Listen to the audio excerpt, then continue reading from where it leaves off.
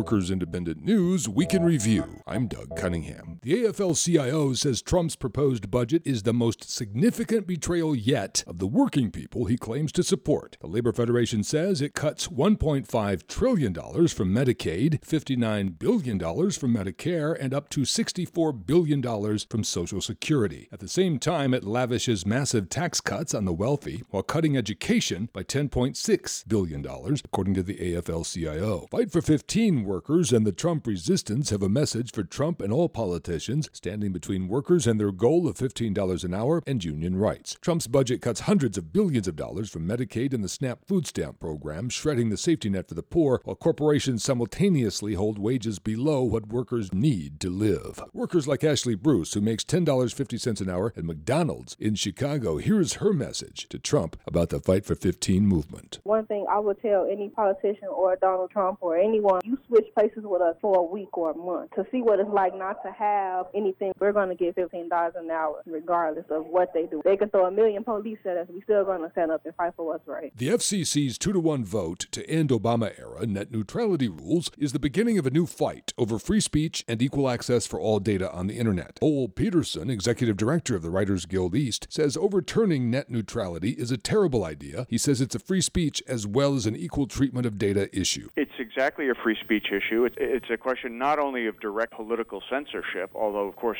we're concerned about that, but it's a form of economic censorship. Powerful players, if given the ability to do this without net neutrality protections, will decide what content consumers read and view. Westinghouse has locked out 172 workers at its Newington, New Hampshire plant after meeting with the union just 5 times plus one mediation session. The plant makes reactile vessel barrels and the parts that go into them for new AP1000 nuclear power plants. Tyler Brown is executive director of industrial sector for the International Brotherhood of Boilermakers. The company's saying that they're having the supervisors and non-bargaining unit members from the facility perform this work. And when you think about how highly skilled this work is, it's really kind of amazing that they wouldn't want the workers who do this work every day and have done so for a significant period of time to be the ones in there performing this work. It just seems really risky. Our drivers, all in solidarity, stayed out almost 2 years. She's been instructed to put these people back to work, and there'll be a trial. Teamsters Local 572 Secretary-Treasurer Rick Middleton, a federal district court judge, ordered the striking Star Fisheries workers in San Pedro reinstated to their jobs. Workers Independent News puts workers and their unions on the national radio news airwaves every day. To help keep labor's voice on the air, go to laborradio.org. Workers Independent News provided by Diversified Media Enterprises. I'm Doug Cunningham.